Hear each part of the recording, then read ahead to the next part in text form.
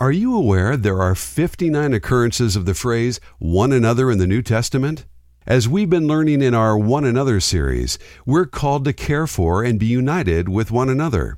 Last weekend, we established this truth. Jesus is praying for us to be a community of unity. It's so easy for us to divide, isn't it? Not only do we struggle with being united, we also sometimes just don't accept some Christians because we don't care for them. Welcome to On Mission, the preaching ministry of Edgewood Baptist Church in Rock Island. When we gather together, we meet on 38th Street, and when we're scattered, we strive to live on mission all over the Quad Cities area. Kevin DeYoung wrote a post entitled, Distinguishing Marks of a Quarrelsome Person. I'll only mention 5 because it's too convicting to read all of them. 1. You defend every conviction with the same degree of intensity. 2. You are quick to speak and slow to listen. 3. You have no unarticulated opinions. 4. Your first instinct is to criticize. Your last instinct is to encourage. 5. You never give the benefit of the doubt. If you have a hard time accepting others, you're not alone. Let's listen now to part 1 of a message called Accept One Another. Here's our main idea. Since we are accepted by Christ, we must accept one another.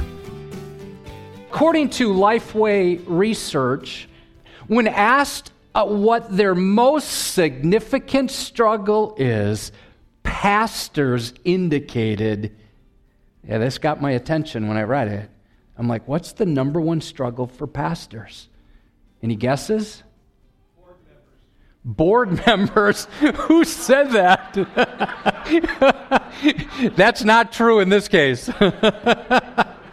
Well, but there's a theme there. Pastors pointed to the number one issue is disunity among their congregations, caused by COVID and the various protocols put in place. Now, there are many factors that no doubt play a role in this problem, but one statistic may underscore a significant contributor to division today. This was part of the study, quote, on any given day, evangelical Christians are twice as likely to open Facebook as their Bible. 66% use Facebook at least once a day. 49% are on Facebook several times a day. About 40% watch a YouTube video at least once a day, but only 32% of us evangelicals say they read their Bible every day. And so many Christians are being shaped, discipled, if you will, more by social media than by Scripture. And have you noticed social media has not made us more social? It's made us anti-social, angrier, more divided. I came across this example of how social media works. Somebody said this, they posted this, I prefer mangoes to oranges, to which a random person responded, so basically what you're saying is you hate oranges. You also failed to mention pineapples, bananas, and grapefruit. Educate yourself. I'm literally shaking. That's often how it is today. Well, we've been learning in our One Another series, we're called to care for and be united with one another. Last weekend, we established this truth. Jesus is praying for us to be a community of unity. We were in John chapter 17. It's so easy for us to divide, isn't it? I'm reminded of the story of a man stranded on an isolated island. He was alone on this island for many years, and so he made himself a hut. Well, eventually, the island was discovered and the man was rescued, but before they went off the island, the man wanted to show the rescuers around this isolated island. He first showed them his hut. He was really proud of it. He built it with his hands, and he said, this is the home I built. And then he showed them another building. He said, well, this is the church I built. Well, as they're getting ready to leave the island, the rescuers noticed there was another building, and so they said, hey, what's that building over there? And the man answered and said, oh, that's where I used to go to church. today, our focus is on accepting one another. Open up your Bibles. I want you to see God's Word with your eyes. If you don't have one with you, there's one right in front of you, or turn your mobile app on. We're going to be in Romans chapter 14 and 15. Here's what I'm hoping we're going to learn. Since we're accepted by Christ, we must accept one another. When you come to Romans chapter 12, you come to the practical section of the book, although I would argue the whole book is practical, even the doctrinal part. But when you get to chapter 12, it focuses on how we can put things into practice. And we're going to learn in chapters 12 through 16, those chapters, those closing chapters, Paul speaks more about the matter of accepting one another than he does any other topic in that section. Some 30 verses that deal with this topic. Because if we separate from those who differ from us on minor matters, we're going to be left all alone. Paul's introducing us to two distinct groups of people in the church at Rome, the weak and the strong, or as one pastor refers to them, the weak and the weaker. Here's the situation. The believers are divided. There's tension in this church. There's also tension going on in the church at Corinth. You can read about that as well. Believers were divided. What were they divided over? Well, special diets and special days. This was the big problem. The problem was whether it was okay for a Christ follower to eat meat that had been offered to an idol before it was sent to Bob the butcher. So some people had no issue with it at all, while others felt by eating meat, a person could become spiritually contaminated. And so this group followed a special diet, and they felt that some days were more spiritual than others. The second group, well, they had just one big hang-up, group number one. See, they knew they were free to eat beef Wellington and worship on any day they wanted. Now, most of us struggle with two tendencies. We like to compare, and we're prone to control others. We easily fall into thinking the way we view life, the way we do things, well, that's the correct way. Which means people who have different views, or people who do things differently than we do, it's not just different in our minds, it's wrong. You know, it's so easy for us to elevate our personal preferences to moral matters by which we end up judging others. Let me give you an example. It's a true story. And you need to keep that in mind, because as I tell it, you'll think that can't be true. Well, Chuck Swindoll tells this story of a missionary family who was forced to leave the mission field because of peanut butter. The young family served where peanut butter was difficult to get, so their friends in the States shipped them peanut butter. What they didn't realize was the other missionaries on the field considered it a mark of spirituality for a missionary to not eat peanut butter. Why? Well, they couldn't get peanut butter there, so their strong belief was every missionary needs to give up peanut butter. Well, the newer missionary family considered this just a simple difference of opinion, so they continued to receive peanut butter shipments. Unfortunately, the pressure to conform was so intense that this young family gave up. They packed up all their belongings. They left the mission field disillusioned and extremely cynical. So if these older missionaries would have studied our passage for today, Romans 14 and 15, they might have been able to keep this young family on the field. There are at least 6 avenues of acceptance found in these 2 chapters. We're going to follow the acrostic accept. Let's start with the letter A. Avoid passing judgment. So those who clung to the law condemned those who enjoyed their liberty, while the more mature Christians, those who ate meat, well, they looked down, they despised the immature ones. Paul tells both groups to chill out, or something like that. He tells them to chill out and not be chilly toward each other.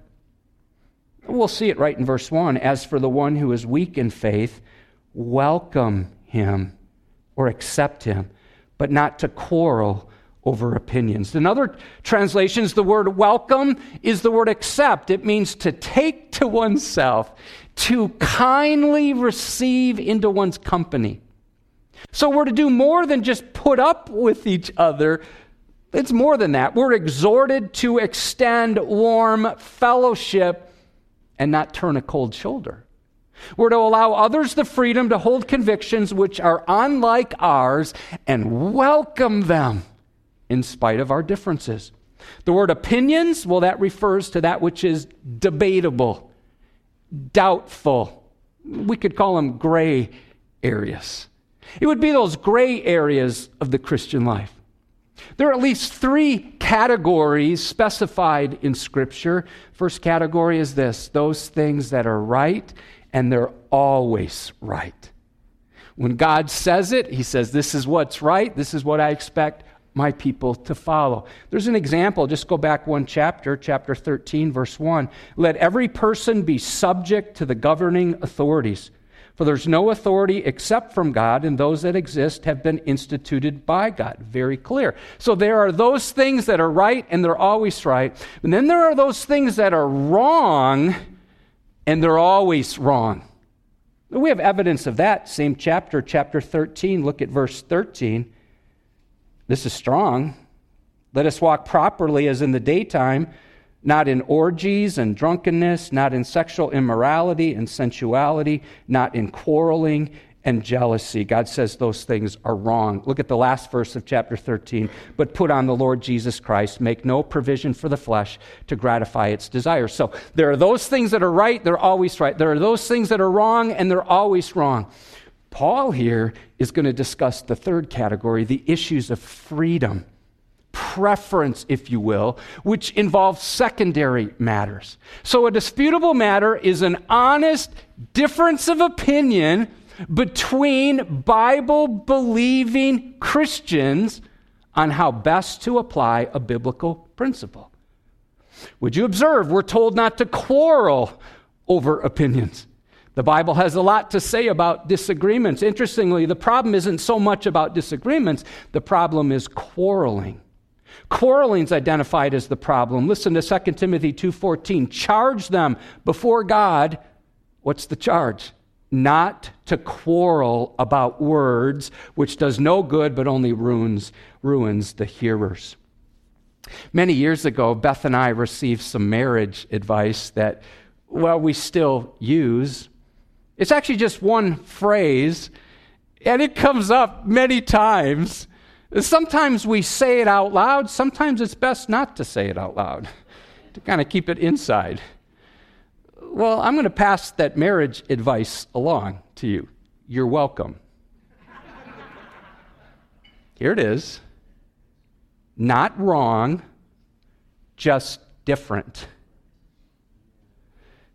It's funny, after the service, at the 9 o'clock service, I was talking to a couple out there, and the wife said, "Thank you so much for that. That was so helpful. Not wrong, just different. I'm gonna remember that." And her husband came over, and she said, "Right, that's very helpful." He started glaring at me, and he walked away. So I don't know if that was that helpful to them. That was free of charge. Use it if it's helpful. Look at verse 2. One person believes he may eat anything, while the weak person eats only vegetables. So what's going on there? Well, that could be referring to the saved Gentile who feels like he can eat whatever he wants, while the Jewish convert who was raised on Old Testament dietary laws wants to avoid any possibility of dishonoring God by eating something that's not kosher or something that's been sacrificed to an idol. Verse 3 helps us see the real problem had nothing to do with meat. It's an acceptance issue. Verse 3, let not the one who eats, so the person who eats meat, despise the one who abstains. And let not the one who abstains pass judgment on the one who eats, for God has welcomed him. So those who liked Angus burgers looked down on the vegetarians, while the Boca burger crowd condemned the carnivores. The word despise is really strong. That's why I put it up on the screen. It literally means to utterly despise with scorn, to regard as nothing, to throw out like the trash. It also refers to pushing someone out. To pass judgment has the idea of sitting in judgment. It refers to the punishment reserved for those who've broken God's laws. So listen, when we condemn others, we often make assumptions that are exaggerated, erroneous, and even damaging to someone's character. Here's what happened. Both groups had become polarized because they had taken a disputable matter, they had turned it into a moral issue. Right, wrong, which translated means I'm right and you're wrong. Notice the key phrase at the end of verse 3. God has welcomed him. Brothers and sisters, we have grace in the gray areas. I love how Peter summarizes God's attitude toward people who have different backgrounds and viewpoints. Acts 10:34. Truly I understand, he says, that God shows no partiality. In the heat of the Civil War, one of President Lincoln's advisors mentioned to the president that he was glad that God was on the side of the Union. Lincoln replied this way, "Sir, my concern is not whether God is on our side. My greatest concern is to be on God's side, for God is always right." Now, this is hard for some of us. God accepts both viewpoints. And so you and I must avoid passing judgment on those who believe and those who behave differently than we do. Verse 4 makes it clear we must not take the place of God in someone's life. Verse 4, who are you to pass judgment on the servant of another? It is before his own master that he stands or falls, and he will be upheld, for the Lord is able to make him stand. Hey, just settle this. God is God. You are not. He's God. I'm not. He's perfectly capable of directing the lives of those who follow him. J.D. Crowley has written a very helpful post. It's called 12 Principles for Disagreeing with Other Christians. I found this so helpful that we posted it on Sermon Extras. You can get to that on your mobile app, Sermon Extras tab, or on our website. It's right at the top. You can click that if you'd like to read it. Here are just a few sentences to whet your appetite. You are not the master of other believers. When you look down on someone with a weaker conscience or judge someone with a stronger conscience, you're acting as though that person is your servant and you are his master. But God is his master. In matters of opinion, you must let God do his work. Now, this is fairly easy for us to do because some of us are thinking, what's the big deal, eating meat or not eating meat? It's far removed from our culture or context, unless you're a vegetarian or a vegan. So let's bring it closer to home. It's about to get uncomfortable in here. Friends, you and I need to avoid passing judgment in disputable matters or taboo topics today. Think of it this way. We've had 2,000 years to add to this list. Some of these topics that I'm going to mention are non-starters for you. You'll hear it, it'll just go right past you. Others of them might light you up a bit. The principle still stands. We're called to accept one another even when we disagree about debatable topics.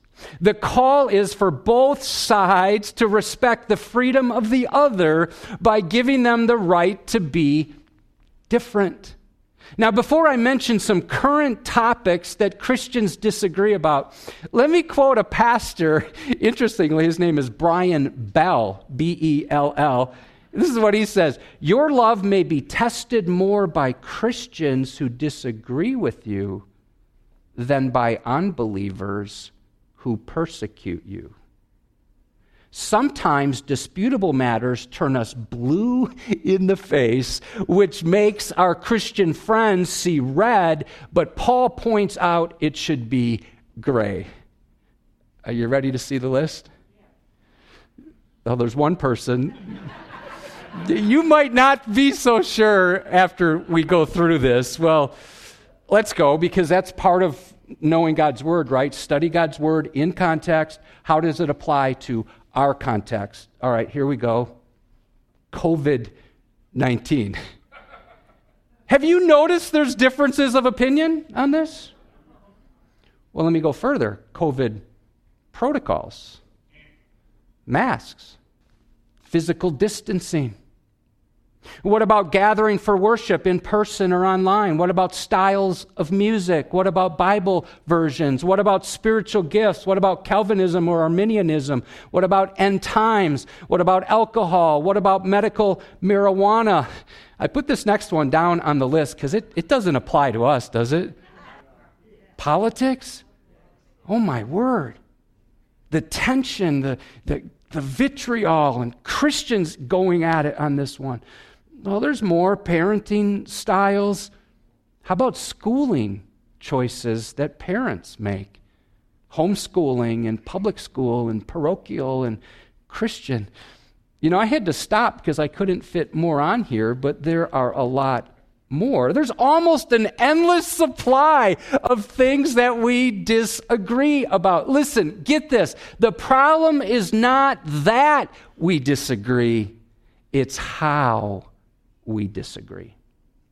You don't have to agree with someone's opinions, but don't look down on those whom God has accepted. Get this. You are not better than anyone else. And that person is not better than you either. Don't take that which is disputable and turn it into the dogmatic.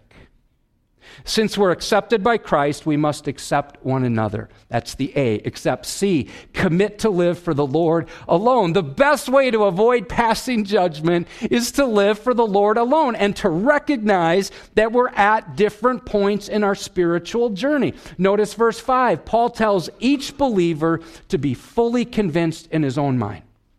So that means you don't automatically have to adopt the convictions of others, but instead give careful thought, prayerful consideration to all the principles taught in the Word of God. And as we commit to live for the Lord, we should strive then to see fellow followers of Christ as members of the same team, the same body, growing in grace just like we are. The best way to avoid passing judgment is to live for the Lord alone and to recognize we're all at different points in our spiritual journey. As we commit to live for the Lord, we should strive to see fellow followers of Christ as members of the same team, growing in grace just like we are. Sometimes we launch assaults on people by putting a label on those we disagree with. I don't think he's really a Christian. Or we might secretly think, if she was really growing in her faith, she would do this or that. No one has a corner on commitment, and therefore we should be careful about questioning another believer's motives. Jesus is both our model and motivation. Since Jesus accepts us unconditionally, we should therefore accept others the same way. Thanks for joining us for On Mission. If you'd like to hear more sermons like this one, or want to learn more about the ministry of Edgewood, go to edgewoodbaptist.net or download our free mobile app on the Apple App Store or Google Play by searching for Edgewood QC. We'd love to have you as a guest at one of our 3 weekend services, Saturday at 5 or Sunday at 9 or 10:45. My name is Matt Williams, and I'm a member of Edgewood. Ethan Curry, also an Edgewood member, is serving as the producer of this program. We look forward to connecting with you again next weekend as we learn more about how to live on mission. Until then, Go deep in God's Word and keep applying it to your world. On Mission is furnished by Edgewood Baptist in Rock Island, Illinois.